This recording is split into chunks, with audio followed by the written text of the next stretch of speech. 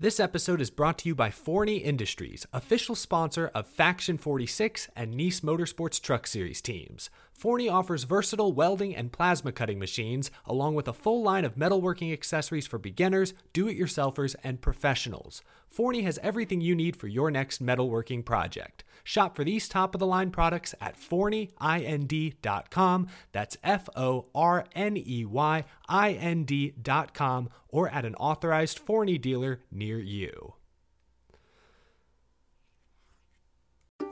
Hey y'all, Rick Houston here, and I want to tell you about my new show, the Moonshine and Motorsports Racing Podcast. I've partnered up with the state of North Carolina Department of Natural and Cultural Resources to help uncover the history behind moonshining mountain boys, professional wheelmen, and the backwoods and city lights of the Tar Heel State. In the first episode, I sat down with Winston Kelley at the NASCAR Hall of Fame for a little behind-the-scenes gossip about Junior Johnson's engineering skills. He's got two things in his hand, pipe wrench and channel lock pliers, and they weren't new. They had been around the block a time or two. Wasn't the first steel they built, I bet. No. I think the pliers had been red before, but paint had worn off. And in the second episode, I talked to a professional hillbilly, a.k.a. Dr. Daniel Pierce of UNC Asheville, to find out the real history of moonshiners and their battles with the revenuers. He wrote about one of his experience of trying to chase down this bootlegger in this souped-up car, and he complained that the government gave him these piece of crap, cheapo cars, and that were really no match, but he thought he was doing pretty good, and then the guy just hits it and just takes off and practically disappeared. But then the guy makes a bootleg turn and comes back towards him. And as he said, it was a game of chicken, and I was a chicken. And so he ran off the road. And actually, he was the guy who caught Junior Johnson at his daddy's steel when Junior got tangled up in a barbed wire fence. So check out the Moonshine and Motorsports Racing Podcast, available on YouTube, dailydownforce.com, and all of your favorite podcasting platforms. And be sure to check out my regular show on NASCAR history, the Scene Vault Podcast.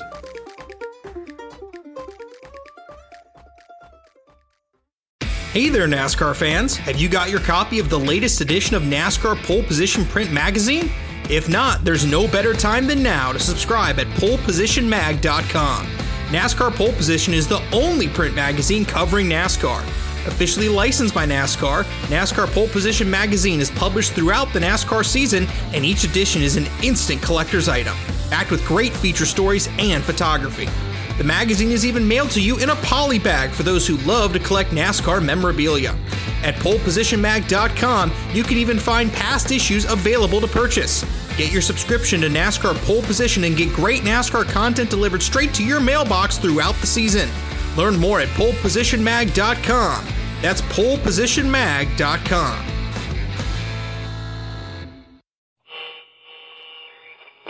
Hello, my name is Rick Houston, and welcome to the Scene Vault Podcast, your source for all things NASCAR history. Presented by QWare. Maintain excellence. Some would come up and talk, and some you would walk through the garage area, and you know they saw you, but they would turn and walk away. Eventually you get to a place where you're just not chasing the world. And he told me, he said, I just didn't know what to say. I didn't know how to say it, and I didn't want to confront it because I have a son that races. In the true essence of who Kyle Petty is and the way he's lived his life, why wouldn't I have a kid at 59? The day NASCAR and all of us associated in any way with NASCAR forget its past, that's the day we don't have any future. Hello, I'm Steve Wade. And my name is Rick Houston, and welcome to the Scene Vault Podcast presented by QWare. Steve, you got any long underwear? Good Lord, I'm cold. I have not gotten this weather thing figured out. As many miles as I've walked, and I'm still on track for my 5,000 by the end of the year. Boy. I'm hoofing it every morning. But yesterday when I walked, it was 36 degrees. And, of course, I layered up, and I had actually 4 layers of shirts on. So I was just nice and comfy and cozy and warm and everything. Well, this morning I walked, it was 46 degrees. So I didn't layer up as much. but it was overcast and the wind was blowing, and I just about froze my Royal Rastafarian nays off. A couple of weeks ago, I'm down in Daytona. 84 for 85. 84 to shut up. 4 or 5 days in a row. Of course, the rain hit. But then I come back home here to Charlotte, and you talk about a shock. The weather's in the low 40s. We've had some snow and things of that nature. And I tell you what, Rick, I don't care if I have to hitchhike. I'm going back to Daytona. Well, Steve, they are calling for a little bit of snow tomorrow, I believe. So I don't know. I hope we get a foot or more. That would make for a fun walk. Well, up there where you live, a foot or more is just fine. Down here, no, thank you. I wonder what would happen to Charlotte if it did snow a foot. Good night. It would shut this place down. You couldn't find a loaf of bread or a jug of milk anywhere. Go to make a milk sandwich. Steve, in our first segment, we are going to run the third and final installment of the interview that we did with Kyle Petty.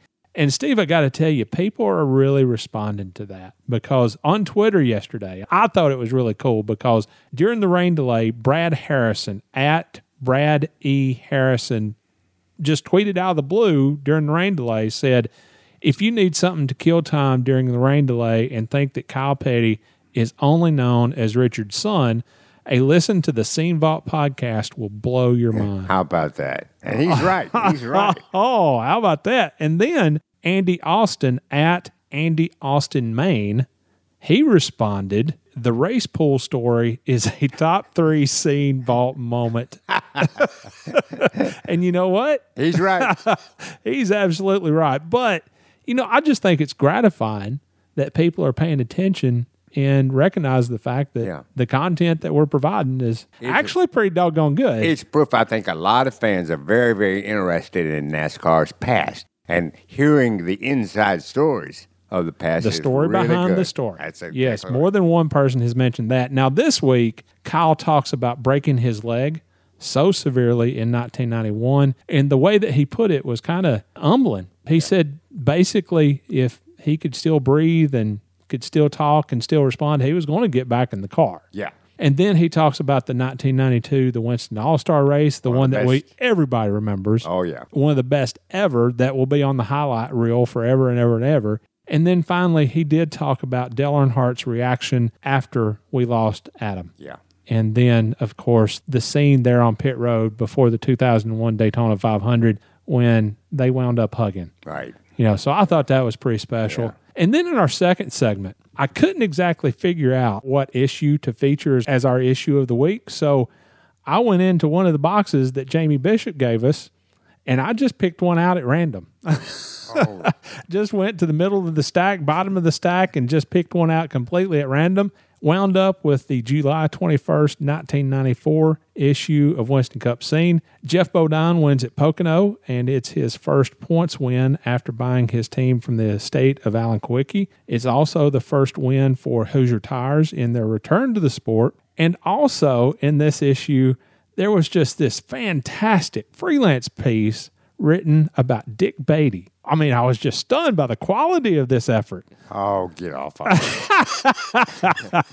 You hired me. I admit it was pretty good, but... it was a fit of temporary insanity.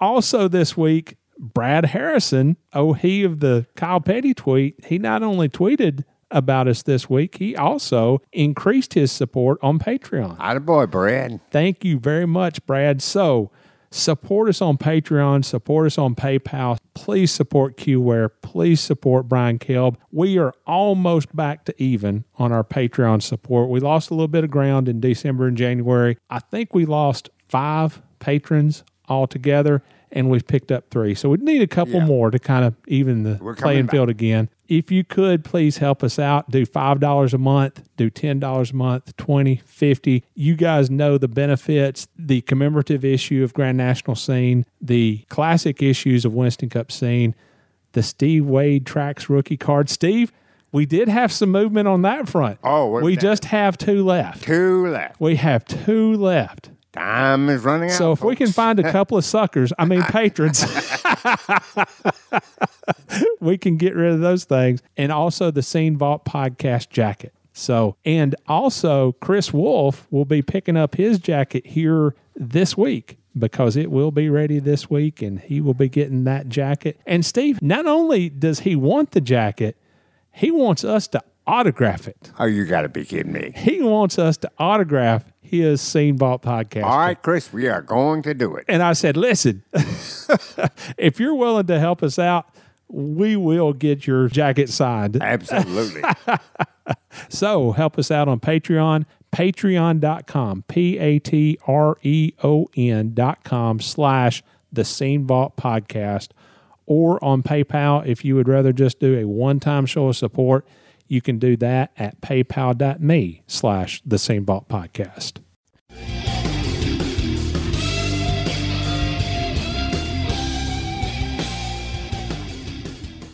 1991 Talladega, you break your leg pretty badly. Was there ever a point where you considered maybe hanging your helmet up and picking the guitar up? No.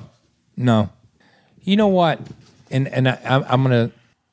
I've thought about this a lot, and I think you think about things different when you listen. Let me put it this way. Sitting at this end of this table, and we're sitting at a long table for these people listening. Sitting at this end of the table looks different than if I go to that end and look backwards. And looking back on my life and this sport, then when the wreck happened, I have to go back to Friday Hassler and Larry Smith, and so many guys that I had seen be killed at a racetrack. My Uncle Randy on pit road, Dave Watson in the accident and his Jackman at Atlanta. So I grew up, and I, by no stretch of the imagination, I'll just say that I was always in my mind, if you could walk, maybe not walk, but if you could talk and you were breathing when they pulled you out, you just got back in it at some point in time. Yeah. You know what I mean? Yeah. That's the way it was, because death was a part of, through the 60s and on into the 70s and stuff, death was just a part of the sport, and it wasn't something a lot of people talked about. But when you're 7 or 8 and you're playing with kids in the infield, and then their father is killed, and you never see those kids again, it has an impact. Wow. You know what I mean? I mean, you don't think about it at that time, yeah, but eventually it begins to set in. And, I think there were a lot of times, man, where you'd see wrecks as a kid and you'd think, oh, and then they would get out and it's like, okay, that's good. Well, you shouldn't have to think that way at 7 or 8 years old. You know what I mean? Yeah, people shouldn't. But you do. So I think when the accident happened, man, I could talk. I could breathe. I knew I had a broke leg. I'd had plenty of broke bones. I rode motorcycles my whole life. I had lots of broke bones, so I knew bones would heal. And I was stunned that it was going to be 5 or 6 months. And or maybe longer according to the doctor, but because I hadn't thought about that. But I never thought about not getting back in a race car. The 1992 Winston All-Star race. You are a part of NASCAR history because it's one of the most memorable finishes ever. What do you remember about that finish in the last lap? Here's what happened. The last lap's incredibly simple for me. We had a good car, but it wouldn't go. It took a lap or two to get it going. But it had a really good car. Was not good in the first segment. And Robin made an adjustment in the second segment, and it came to life. And they dropped the green flag on the last segment, and I don't even know how many laps there were. And anyhow, but I could kill him through 1 and 2. And I got a good run on Earnhardt through 1 and 2. And got down below him, and he just kept coming, and he kept coming, and he kept coming, and he kept coming. And, it's not a points race. You know what I mean? That's all I remember as much as anything else. It's not a points race. So if we're going to stuff it in down here, we'll just stuff it in down here. So when we got there, we both had to slow down and swing out to go around the corner. We weren't coming from the natural position of off the wall into the corner. You had to go from the bottom back out and then get into the corner. And when he turned into the corner, his car was just loose, and he just spun around. When he spun right in front of me, so I had to slow down again. So then here comes Davey. And Davey's coming at a full head of steam. I'm already on the low side, and he's coming so fast there is no blocking. You know what I mean? And for all you people out there, nobody blocked in those days, okay? It was extremely frowned upon. And, so you give him the lane, and he beats you back to the line, but you're doing all you can. And then we touch when we pass the line. And I will say it until the day I die, is I compare that moment when I realized that we had touched to watching a 100-yard dash and watching runners stretch for the line and then fall. You know what I mean? You give everything you've got, and once you cross the line, that's it. And when we crossed the line, we touched, and and it was ugly. Davey hit hard, really hard. I don't think, and I've said it too. He called me on Tuesday. I talked to him Monday, and then he called me back on Tuesday or so. He was still in the hospital, I think, and maybe it was Monday, and wanted me to drive his Busch car. And because he wasn't going to be able to run the Saturday race, but the ugly manufacturer thing had begun to raise its head by that point in time in the sport, and you couldn't get out of one manufacturer into another one without them frowning on it. So I didn't have it. So we never had any hard feelings. That what I've said, and Larry McReynolds has said it, and those of us that are left, is. You talk about that race, and people still talk about that race, but you talk about the race. You don't talk about a fight. You don't talk about people cussing each other. You talk about the race, right? Because there were never any hard feelings between anybody that went through it. From Robert Yates to Doug Yates to Larry McReynolds to Davey to Bobby to me to Felix to Earnhardt to Childress to everybody involved. It was just a race. You know what I mean? And then we all went home and we came back the next week. And that's the way it was. That's to me, that's as telling a moment as any other moment when we look, because you want to argue about the pass in the grass that never was a pass. No. Or you want to argue about Rusty and those guys, and Spin and Darrell, but there just wasn't an argument. It was just a race. 1993 Daytona 500. How are you going to be giving Bobby Hillin a hard time like that? Oh, it's easy. Yeah. How are you going to give Bobby Hillin, the nicest person that ever walked in that garage? Listen, there's lots of nice people that shouldn't be in race cars. Okay, that's you heard it here first. No, Bobby is a great guy. Here's why I was mad at Bobby. And the only reason I was mad at Bobby is because Bobby, the wreck had happened. We were coming through, and if you go back, we were coming through. And Bobby should, in my opinion, still to this day, should have held his brake and not let the car roll down the front stretch. Because he let the car, until all the cars had passed, he should have held his brake. Because nobody was coming hard after that. So he just rolled down in front of us. So that's why I gave Bobby a hard time. He said that you actually sent him a letter the next week? Might have. Probably did. Okay. I don't know. We've talked about it a million times. Yeah. Okay. Yeah. That's before people text, I guess. Yeah, okay. All right. Consider that a tweet. All right. Well, in 92 and 93, you finished fifth in points. Yeah. Both years. That's got to be an upscale feeling. The mood on the team has got to be pretty high, given that. Yeah. But we'd had, if we go back, we'd changed from Gary to Robin, and the sport was changing. Some things were changing. And, I was mid-30s by then. Yeah. And so I think there was a lot of stuff, a lot of stuff changing if we go back to those times. But and we were good. We were good. We just could not seem to catch that.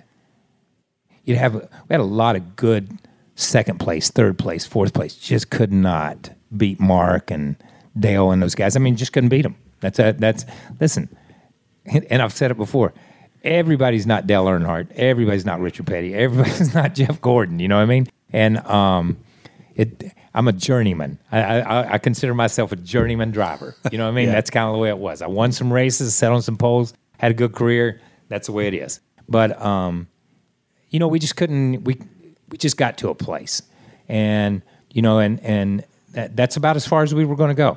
That's about as far as we were going to go. I think it was going to take a better driver for them to win more races, or it was going to take a shake-up somewhere.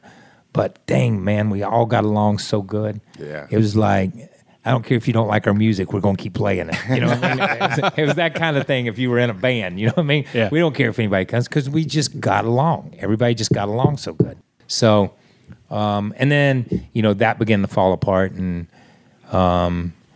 Barry came over, and, I won my last race there with Barry Dodson and Keith Simmons and those guys. And, it was just a different group towards the end.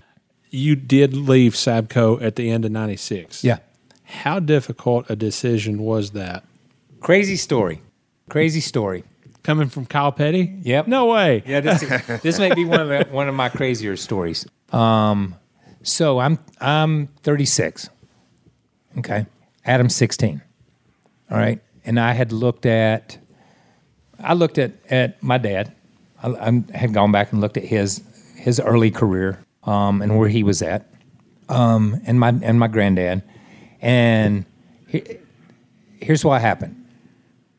My granddad started Lee Petty Engineering. That's what it was called. And then it went to Petty Enterprises. So when my dad came along, that's where he drove.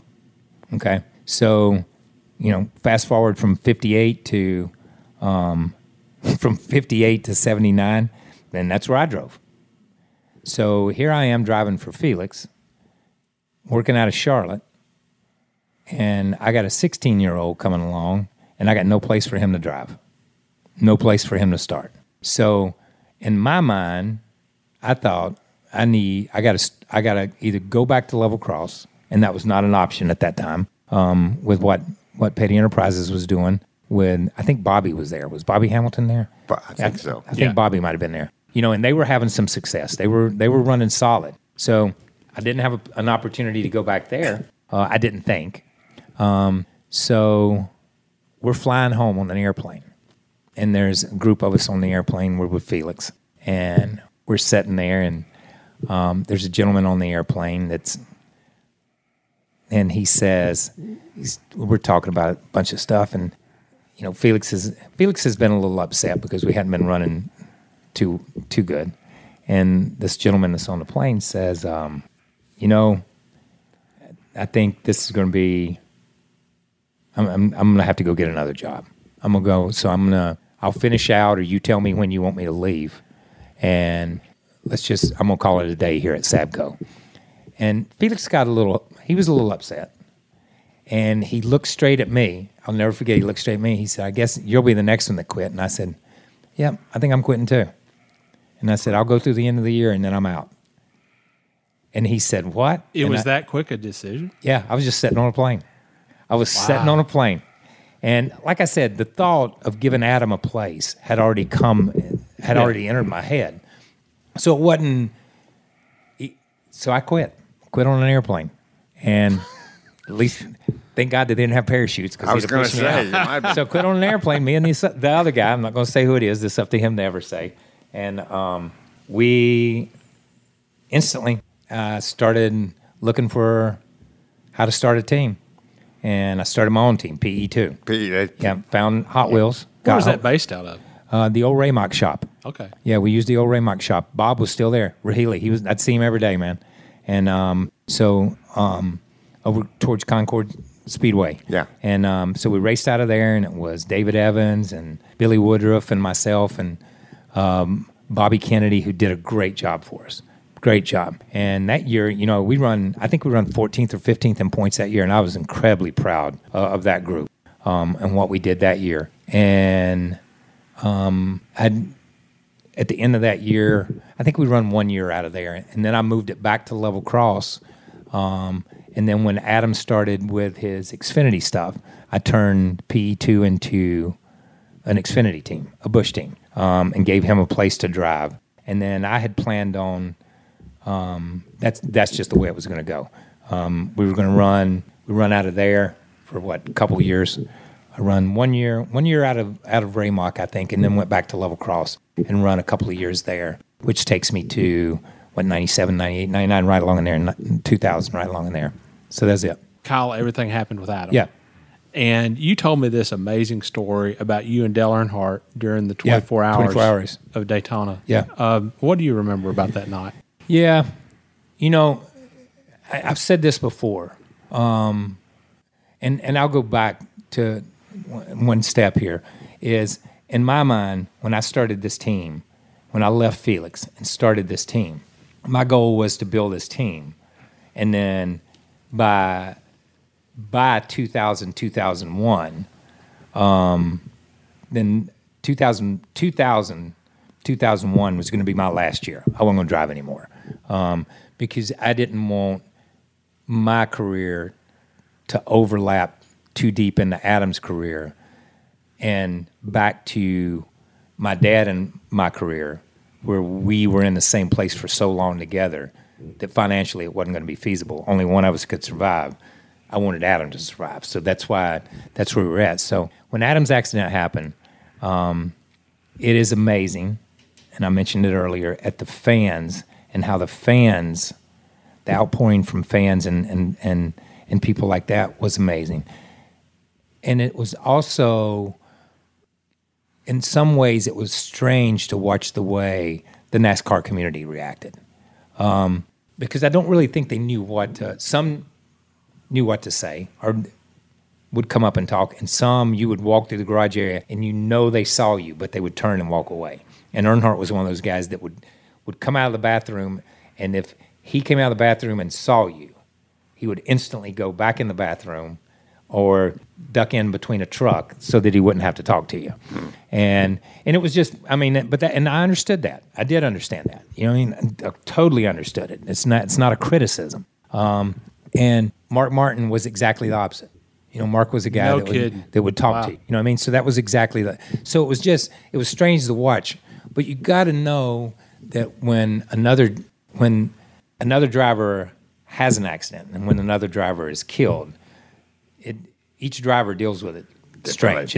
Drivers are strange people in the first place, but they deal with it different. So anyhow, we're running 24-hour race. I think he and Junior are running the Corvette, and I'm running with Leo Hendry and running a little Porsche, and we're having a good time. And it was a lot of fun. Anyhow, one night, had to be 1:30, 2 o'clock in the morning, we find ourselves walking back through the garage area. I'm walking back through the garage area, and I see him, and I just ran up to him, and I'm like, "Yeah, we're gonna talk. How you doing? Have any way of How you doing? avoiding it? Yeah, it was Wow. there was no, Okay. not at that time in the morning in that garage area. How you doing? You know what I mean?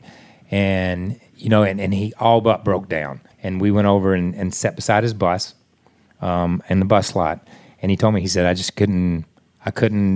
didn't know what to say. I didn't know how to say it, and I didn't want to confront it because I have a son that races. And it hit way too close to home, way too close to home. And he said the every time I knew that I should say something, I just couldn't bring myself to say anything. And it's funny that, and strange, that as we go back to that race for the 500, and I'm standing, and we're standing out on the, which would have been 2001, and we're standing out at driver introduction, then he comes over and hugs me, and there's a picture of it somewhere. Yeah.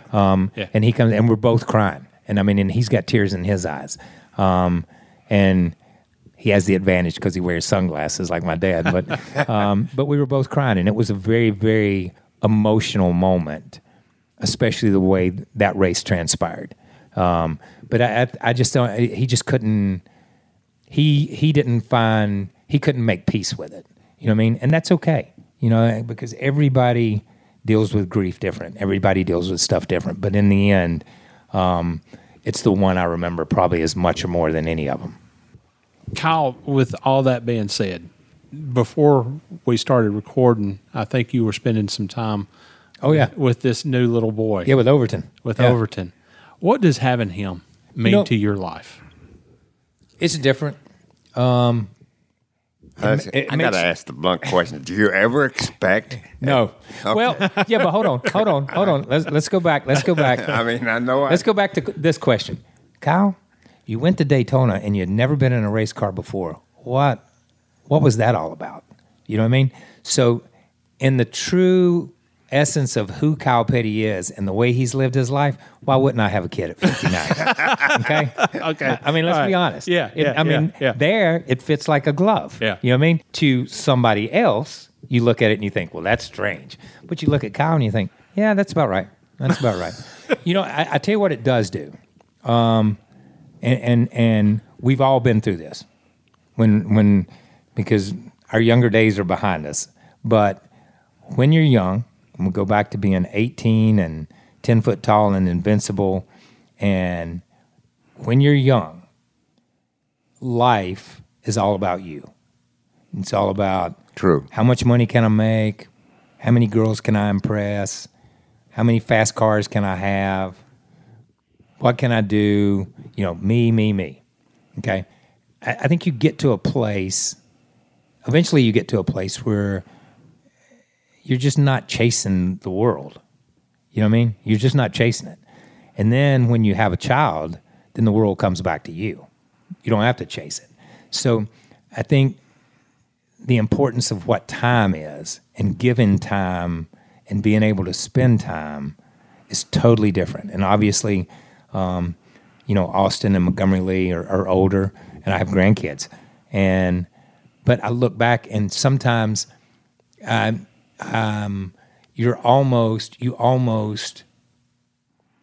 do the best you can for your kids. And I did the best I could for Adam and Austin and Montgomery Lee. But then you look at Overton and it's like, it's totally different.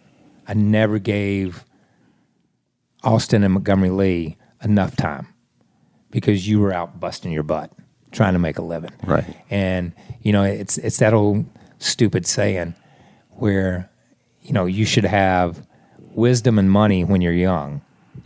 You know what I mean? So that you can do that for your kids. You know what I mean? Because you realize that when you're older, that it's totally different. So he and Morgan both have been a huge healing part and a huge bright spot in my life for sure. Is there going to come a point where he starts to play ball or act or sing or whatever that you might consider getting off the road, or is he going to be tagging along? No, he'll just tag. He'll have to tag. That's the way. You know what? Yeah. It's funny because, and I've said this 1,000 times. Bear Bryant was a football coach, and one day they fired him, and they sent him home, and he sat down in the chair and he passed away. Yeah, because he didn't have football anymore, and Richard Petty was a race car driver who went to the racetrack every weekend. And one day they told him, you can't race, but you can still go to the racetrack. And I honestly believe that's the only thing that keeps him alive. Is if you told Richard Petty he couldn't go back to the racetrack, I think he'd sit down in the chair and he'd just pass away. And we go back to your question to me, which was where do you remember racing? You know what I mean? It's just always been a part of my life. So for me, it is, I can't imagine not going somewhere. I guess you've heard this in the past, and I'd like to perpetuate it. You are raising the Renaissance man, a man of all talents. How do you think about that? Do you? No, I don't. Here's what I think. See, and I love the way you put it as a Renaissance man, because my dad puts it, jack of all trades, master of none. So if that constitutes a Renaissance man, then that is me up one side and down the other. You know what? It is, and I have said this. I've said this my whole life, and you know this because we've talked. Is my dad's 82, be 83, and I don't want to be 83 and look back and say, man, one time I had a chance to do that. and I didn't. I want to be that guy that, A, has the whitest legs in the nursing home. That's my first goal. And B, looks back and says, remember that time I rode a bull in Texas? Remember that time I jumped out of an airplane? Remember that time I opened for Hank Jr.? Or you did, or you did something, you know what I mean? Yeah. Remember that. That's who I want to be, because you only get one shot. So if you only get one shot, then you got to take the most with you, and you got to live the most. I've never been. The knock has always been focus on one thing. I could never focus on one thing. I was always off doing a million things, and I'll be 60 this year, and that's not changed.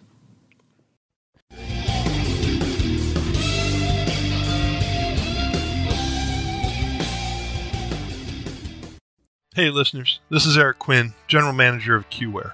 We are so proud to partner with Rick and Steve and the Scene Vault podcast in order to bring you these great shows that you're hearing every single week. For over 30 years, The Scene was the only place you needed to go to find the NASCAR content and news that you needed and wanted. The most talented writers, the greatest photographers in all of sports made The Scene the ultimate source for NASCAR information. At QWare, we've taken that same philosophy and applied it to our online maintenance management system. One source, one solution that provides you with all of the information you need to get the job done. At QWare, we know that every building, every campus, every factory, school, shop, museum, healthcare facility, every office, every building, it all needs to be maintained. If the information your facilities team needs to keep your building up and running isn't at their fingertips, then you're probably losing time and money. QWare allows your maintenance team to access the important information from anywhere in the world with just a push of a button. As proud as we are to help bring you the Scene Vault podcast, we at QWare are just as proud to provide the most simple-to-use, inexpensive cloud maintenance solution on the market today. We would be honored to have you look at QWare and see what we can do for your workplace. Now enjoy the rest of this week's podcast, and when you get a minute, check us out at qwarecmms.com/scene. That's QWARECMMS.com/scene. QWare is a product of the CNS companies. QWare. Maintain excellence.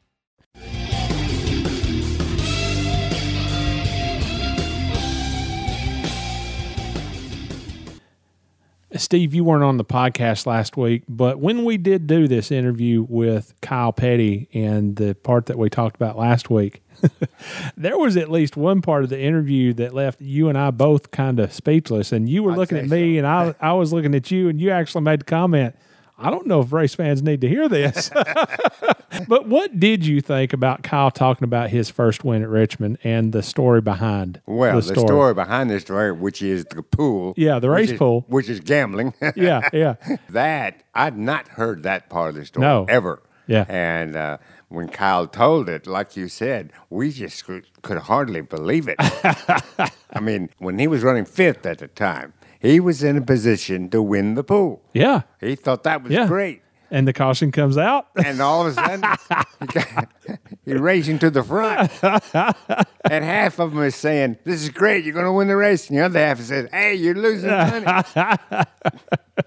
Unbelievable. Yeah, that was a story behind the story that I had never heard about. But that is just the cool thing about Kyle. He doesn't care. He's just going to be Kyle and let everybody else think what they're going to think. Exactly. So, yeah, that was a really cool story. But then, Steve, in this week's installment of the interview, he talks about the broken leg that he sustained at Talladega in 1991. There was some controversy about that event. A lot of people were pointing fingers at Ernie Irvan for kind of triggering the crash. Wasn't the first time, by the way. But he did very, very, very severely break his leg.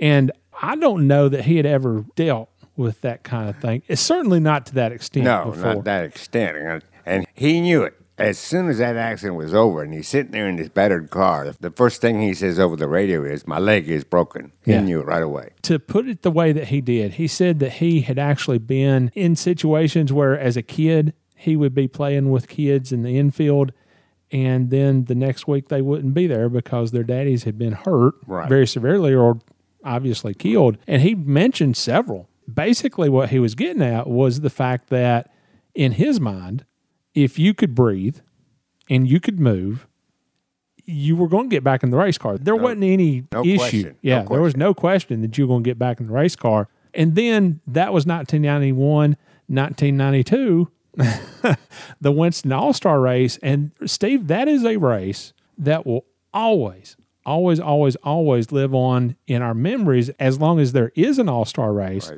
because that was an iconic finish. Oh, yeah. Under the lights. Under the lights. The first year under the lights. That's right. And that finish ended up being between Kyle and Davey Allison. And they wrecked at the start-finish line as the flag was waving. Yeah. And Davey hit the wall so hard, it knocked him out. Yes. He was the winner and didn't know it. Yeah. Didn't go to victory lane. He went to the hospital. Right. And that last lap, there was so much going on that last lap. Coming off turn 2, Dale Earnhardt decides that he wants a Coca-Cola from the concession stand in the infield, and he takes Kyle to the infield. Right down there with him. Let's go get a Coke. And here they are, going down. But when they get to turn 3, I mean, they're all but on the apron. But you can't hold it. Yeah, you can't make that turn, and Earnhardt wound up spinning his car between turns 3 and 4. Kyle had to check up. That allowed Davey to get a run on him coming off turn 4. And the cover photo on the next week's issue of Winston Cup Scene captured not only Davey and Kyle door to door, but it captured Earnhardt spinning in the distance, in the background. Yeah. So that was a great shot. And then they came off turn 4 and they were beating and they were banging. And Kyle actually made the analogy. He said, when we crossed the finish line, made contact, and Davey wrecked, he said that was basically like 2 runners finishing a race and both falling down from the effort. Right. And Steve, I would assume that you were in the press box, so this happened right under you. Right. And the thing that I remember was I thought both of them absolutely took the checkered flag side by side. So much so that we're all trying to figure out actually who won the race. Yeah. But didn't have time to do that. We might have thought it, but we sure didn't talk about it, because the next thing we knew, Davey was in the wall hard and bounced off that wall and spun across the track. And that changed our thinking completely from who won the race to, gosh, I hope Davey is all right. At that point, who won didn't exactly matter. Yeah. Yeah. Then we go to the Daytona 500 in 1993, and this is what Bobby Hillin had to say about this incident. Well, first of all, that was a great race for us. I think I was the only Ford that passed Dale Earnhardt under green flag conditions for the lead of the race, earlier in the race. We were running really well, and Dale Earnhardt and Al Unser Jr. get into a crash in front of me and take me out. And when I got hit, it ripped my right front corner of the car off. And again, Junie Dunleavy's team was running what they call just a one master cylinder brake system. So all 4 brakes were tied to one master cylinder, so that when I ripped one wheel off, not only did I not have any steering, I didn't have any brakes. Pushed all the brake fluid out of it, and I had no brakes, no steering. So I go through the tri-oval, through the grass, backed up across the track, and hit the wall. Well, Kyle was in the back at that time and had plenty of opportunity to slow down, but for whatever reason, spotter, you don't know why, he comes through the tri-oval and hits me, and he crawls out of the car, and I thought he was going to. I'm just sitting there after the crash, just disappointed about everything that happened. Normally, when 2 guys crash, a lot of times the guy will reach up and say, "You're okay." And when Kyle, kind of walked across the hood of his car and leaned into my car, I was expecting him to say, "Hey, are you okay?" And instead, he said, "Why did you not keep your foot on the effing brake?" I just sat there for a second and said, "What?" And I just, no, I'm going to go explain to him, this is baloney. And so, I chase him down, and we get into this deal where we're just, grabbing each other and, whatever. And, it's funny. I think about that all the time. And like, people say, "Oh man, I hit this guy, and I so regret I shouldn't have punched this guy." I'm kind of thinking back, man, I should have punched him. but I'm just kidding. It was funny. Kyle wrote me the nicest apology letter. Did he really? I mean, and people don't know that. Yeah. But Kyle wrote me the nicest apology letter, handwritten letter, put it in the mail, and it was no big deal after that. But yeah, at the time, I think we were both pretty frustrated. How long after that did you get the letter? Like the next week. Oh, really? Oh, yeah. Okay. Yeah. All right. Yeah. Oh, that's pretty cool. That's another thing I didn't know. That's pretty awesome. Yeah. So when we sat down with Kyle, he's still on the brake issue. He says that Bobby should have remained on the brakes and everything. So basically, you've got two stories. Right, exactly. Yeah. And you usually do in situations like this. Here's a question for you. Who do you think was in the right? I think that Kyle has a good point about the brake. But when you're in a situation where you've been knocked off the track, Yeah. Dale Earnhardt, Al Unser Jr., they were involved in this as well. As a matter of fact, they triggered it. And that involved Bobby Hillin when he went down to the inside of the track. Well, he can do one of two things. And we've seen drivers do both. Either slide further toward the pit wall, or all of a sudden that car makes a sharp right-hand turn and shoots back up against the track. Seen them both. So I'm not sure that Bobby had much control. Now, if he was able to exercise any control, the fact that he didn't do it might be something that would upset Kyle. But on the other hand, I'm not sure Bobby did. I know I'm not really taking sides here, but that's the situation. And well, to Bobby's point, though, he didn't have any brakes. Well, that's by bet no control. Yeah. Yeah. So maybe then Bobby wasn't at fault, and it was an unfortunate accident. I remember Kyle saying one time before that when he and Bobby were jawing about it, it wasn't Kyle that was saying anything. Yeah. He said Bobby was doing all the talking. I kept telling him to shut up, shut up, shut up. So, hey, you better be nice. Bobby Hillin has already challenged you to a few rounds in the boxing ring. I'm not getting in a boxing ring with Bobby Hillin. Well, darn. Steve, all good things must come to an end sooner or later, and Kyle winds up quitting Team Sabco during a flight on Felix's plane. Steve, what do you think happened? I think it was a culmination of an entirely poor season. Yeah. In 96. Yeah. Now, Kyle had won 5 times in Felix's cars from 1990 through 95. In 1996, they ended up with no wins and only 2 top 10 finishes. So you can see the production has dwindled. And that may have been the driving force because Kyle and Felix probably didn't see eye to eye as to why this production was falling off. Kyle talked about how he was going to leave Sabco in order to prepare a place for Adam to race. Right. And so much effort went into that. And Adam eventually stepped up to the Busch Series, and I covered his career. I covered all but one of his starts in the Busch Series. Then to have May 12th, the year 2000 happen. I've talked before on this podcast about how I had a career up until that date, and then I had a career at Winston Cup scene after that. It was sometimes tough to go to the racetrack because you just didn't know what could happen. Exactly. Then he talked about the reaction that Dale Earnhardt had. I talked to him for the book that I've written on the 2001 Daytona 500. It has not been published yet. I've got a few things in the works, but nothing's confirmed yet. But when I talked to him, he told me a story about himself and Dale Earnhardt running the 24 Hours of Daytona in 2001. And he said that Earnhardt would make every effort in the world not to talk to him. And he said that at Daytona, they were pulling one of the overnight shifts, and they both happened to get out of the car at about the same time, walking back to the motor coach lot, and they basically ran into each other. And Kyle said, we're going to talk. And it was at that point where Dale told him, he said, I didn't know what to say. And it was also a pretty precarious situation for me because I have a son. Right. That races. So I think they kind of came to a detente after that. Not that they were in disagreement, but they kind of came together. Right. And Kyle knew what was going on and everything. And then on pit road, before the 2001 Daytona 500, Kyle said that he was standing there and he was thinking about what might have been, what should have been. Right. This was going to be Adam's first race in the Daytona 500. This was supposed to be the start of a new era at Petty Enterprises. He was not ashamed in saying that he had tears in his eyes. And then here comes Earnhardt, and Earnhardt kind of hugged him and said, it's going to be okay. Yeah.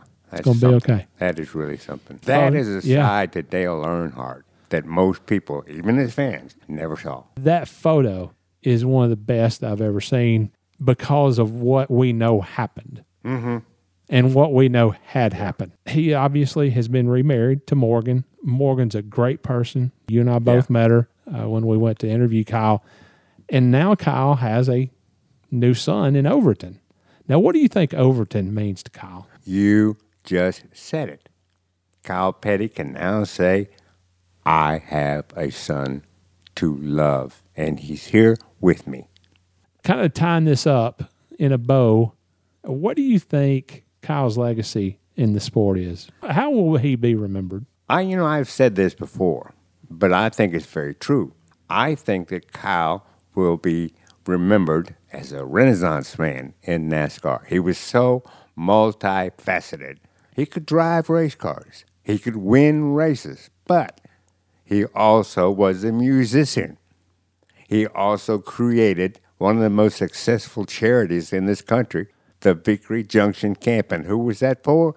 Disabled children.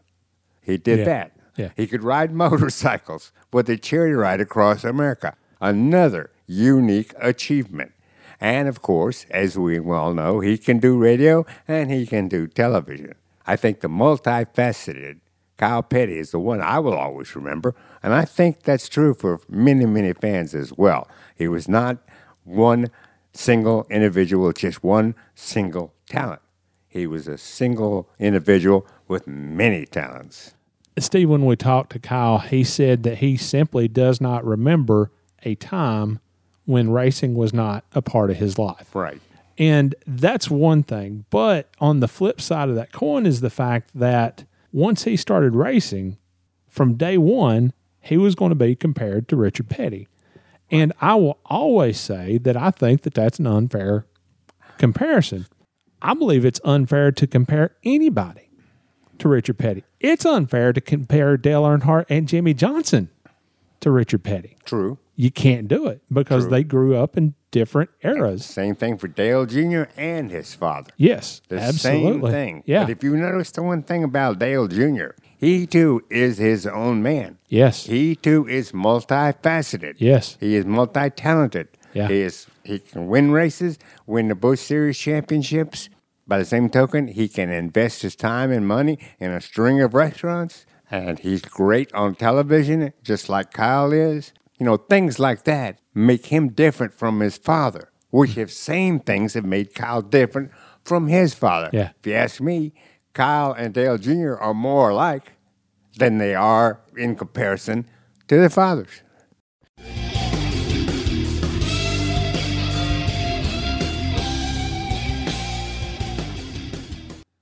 Steve, this last week, Brian Kelb posted pictures of some things in his inventory. A Cale Yarborough t-shirt. I've never seen that one. Come on, man. He basically has a museum in his inventory, and it's available for anybody who wants to pick it up. So follow Brian Kelb on Instagram and Twitter at Speedway Screens, and check out his inventory at speedwaytsj.etsy.com. Rambo, that one's for you.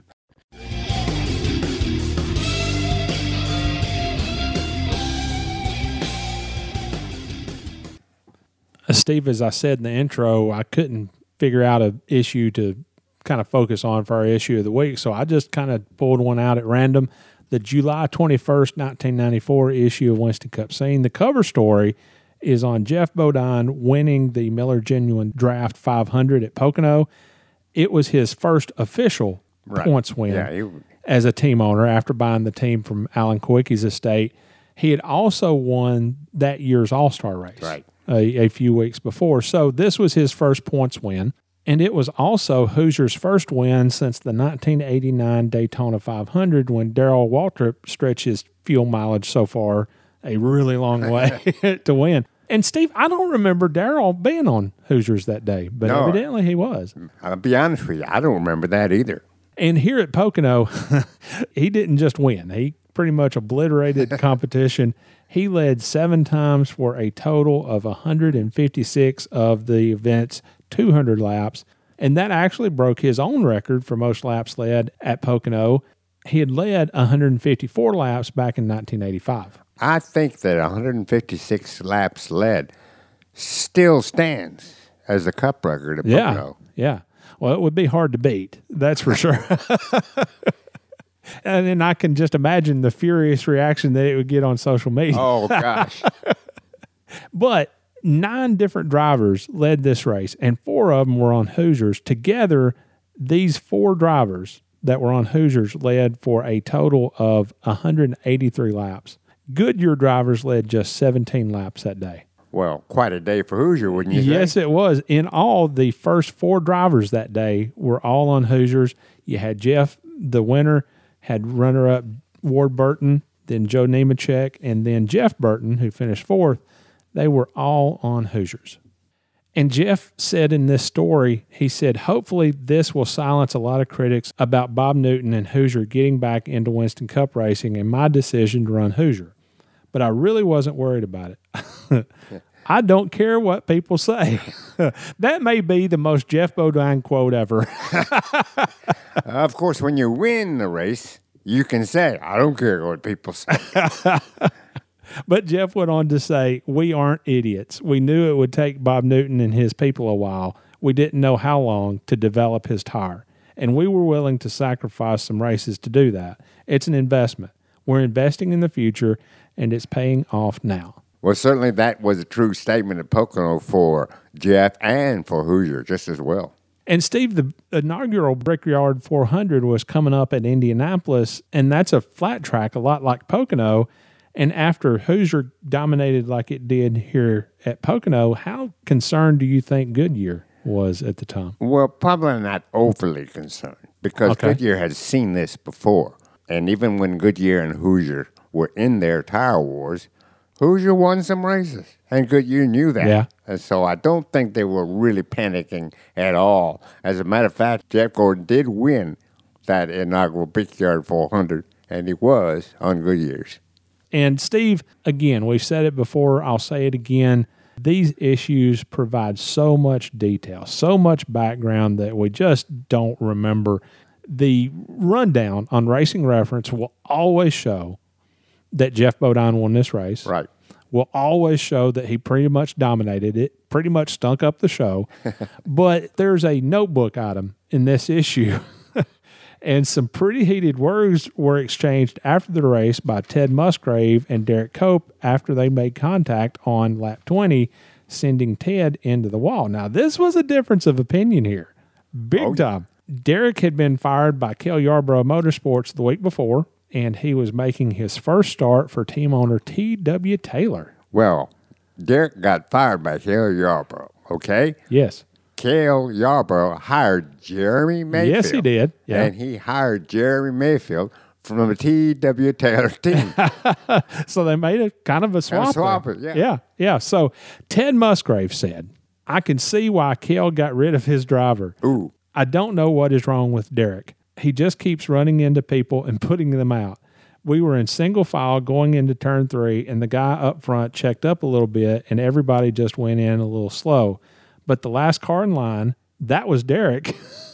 I love that little dig. The last car in line. Oh, that was Derek. That was Derek. He must not have noticed that we were slowing down. He flat run into the back of us and turned us around and put us out for the day. Okay, Ted. Well, telling it like it is. But Derek wasn't about to let those kinds of comments go away with a simple, aw, shucks. You think. Derek said in this notebook item, he said, first of all, Ted Musgrave is an idiot. Hey, don't hold back, Darryl. Okay, Derek. Say what you mean. Let her rip. He crashed me at Atlanta, planted me for no reason, just plain ignorance, and I didn't say a word to him. You have racing accidents, and then there's always going to be 2 different theories. Today, he jumped all over the brakes over there. They just stopped, and I couldn't stop the race car. I made a mistake, possibly, and took him out. Well, we have a difference of opinion here, don't we? But for the comment he made, he can kiss my butt. Once again, I bet he said butt. Yeah. Once again, Derek, say what you mean. But for the comment he made, he can kiss my butt. He can come over and talk to me anytime he wants. Hey, I'm tired of all this whining. Let all those guys win a race before they whine so much. Oh, Derek. Derek with the slam off the top ropes.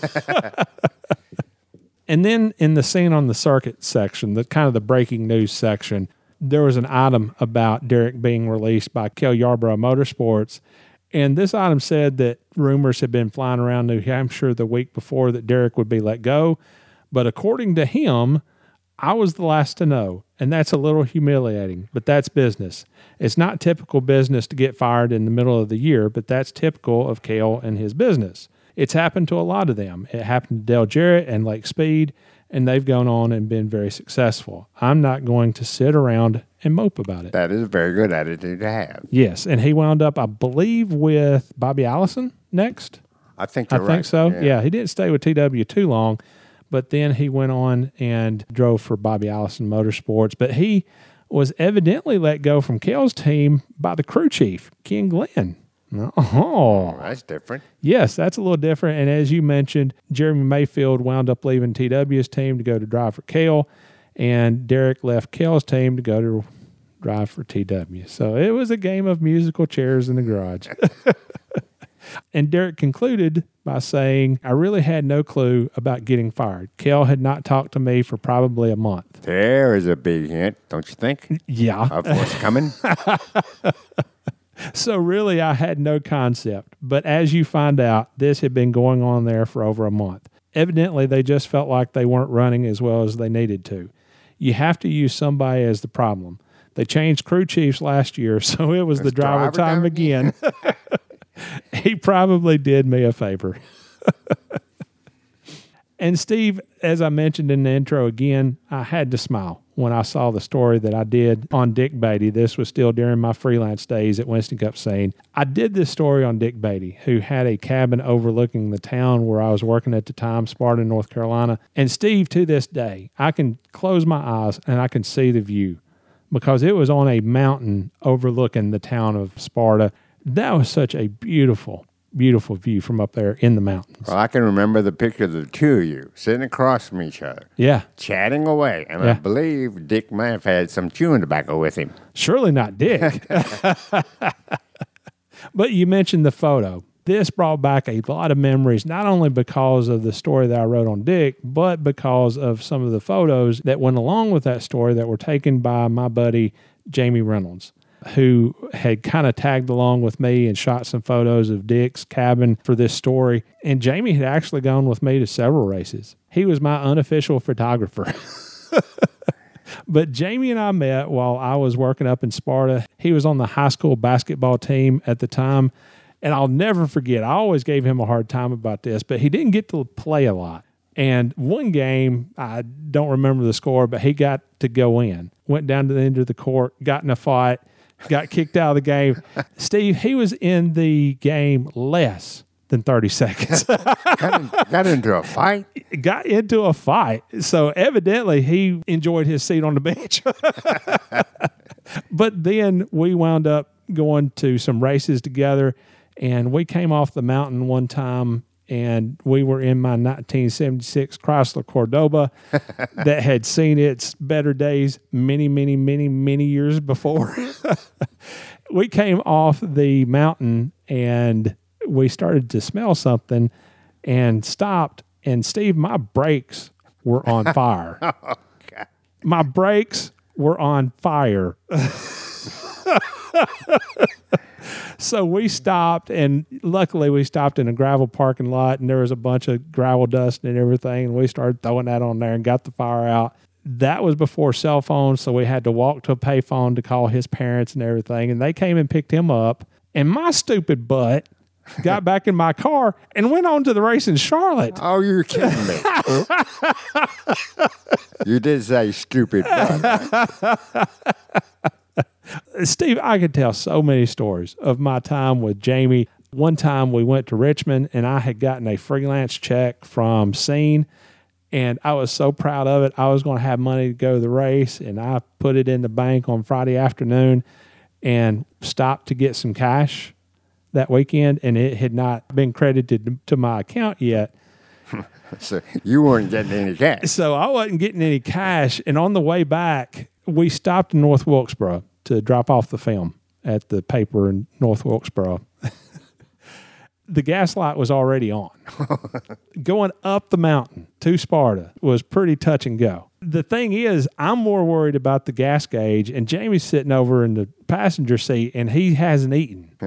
So when we stopped in North Wilkesboro, he actually called his mom and dad, and his mom and dad had pizza waiting on us in Sparta. Well, how about that? And I will never, ever, ever forget that. Now, Jamie did wind up going to work for Tommy Houston in the Busch Series in 1996, and he eventually worked for Larry Hedrick Motorsports, Robert Yates Racing, Penske Racing, and he was actually with Penske Racing when Ryan Newman won the Daytona 500. Good for him. So how about that, Jamie? That's great.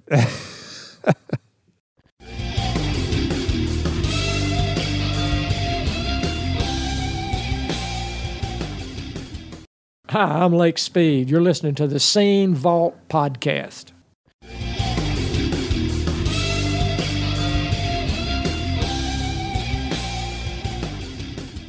Steve, I actually counted our iTunes reviews yesterday, and we right now stand at 92. Oh, boy. 8 more to go, right? 8 more to go, and we'll be giving away some more books. When we get to 100 written reviews on iTunes, we're going to give away copies of every NASCAR-related book I've ever written and every NASCAR-related book that Steve has ever written. I have more total. However, Steve's is obviously better seller. How many printings? 6 printings. Six printings. Of the Junior Johnson book. So obviously we will be able to find one somewhere to give away, but when we get to 100 written reviews on iTunes, we will be giving away these books. And Steve, this week we've gotten some really good ones. Burton Fan 2299 says, great for NASCAR history. I've been listening every week since the podcast started in 2018. They actually kept up with when it started. So that's a pretty good thing. I would have had to gone back and thought about when we started this. Rick and Steve do a great job with this podcast. I became a NASCAR fan in 2000 and love to hear stories from before I became a fan of the sport. I actually became a fan of the sport after picking up a NASCAR Scene newspaper in an airport. Thank you, Rick and Steve, for keeping NASCAR Scene going. P.S. Got any good Ward Burton stories? Oh, yes. We'll have to filter through them. Well, I don't know that we want to share any right now because we'll likely have Ward on at some point. Exactly. And then also, RaceFan1969, RaceFan1969 says, memories. Guys, I just found your podcast, and I can't tell you how much I appreciate all the memories you and your show bring. Thank you so much for the work you do. Without you, so much history would be lost. And then finally, we had one entitled Rambo. Wow, what a show. I've got to say that Tony Liberati is a hoot. He definitely made this episode worth listening to. You should have him on more often. Who wrote this? Well, Tony Liberati. Yeah, Rambo evidently thought that he did a good job on the podcast. And you know what, Steve? I do too. Well, I had a good time catching up with him. I'm sure. Oh, we got another letter here. It says, Tony Liberati is good, but Steve Wade is great. Signed, Steve Wade. Thumb is still hurting. I think I mentioned it last week. My thumb is still hurting. And it's exactly where I jammed it when I was hitting the punching bag. And that's been a year ago. Really? Yeah. So I don't know if I've got arthritis setting up or, but I had x-rays and it wasn't broken. But, yeah. That's hard to explain.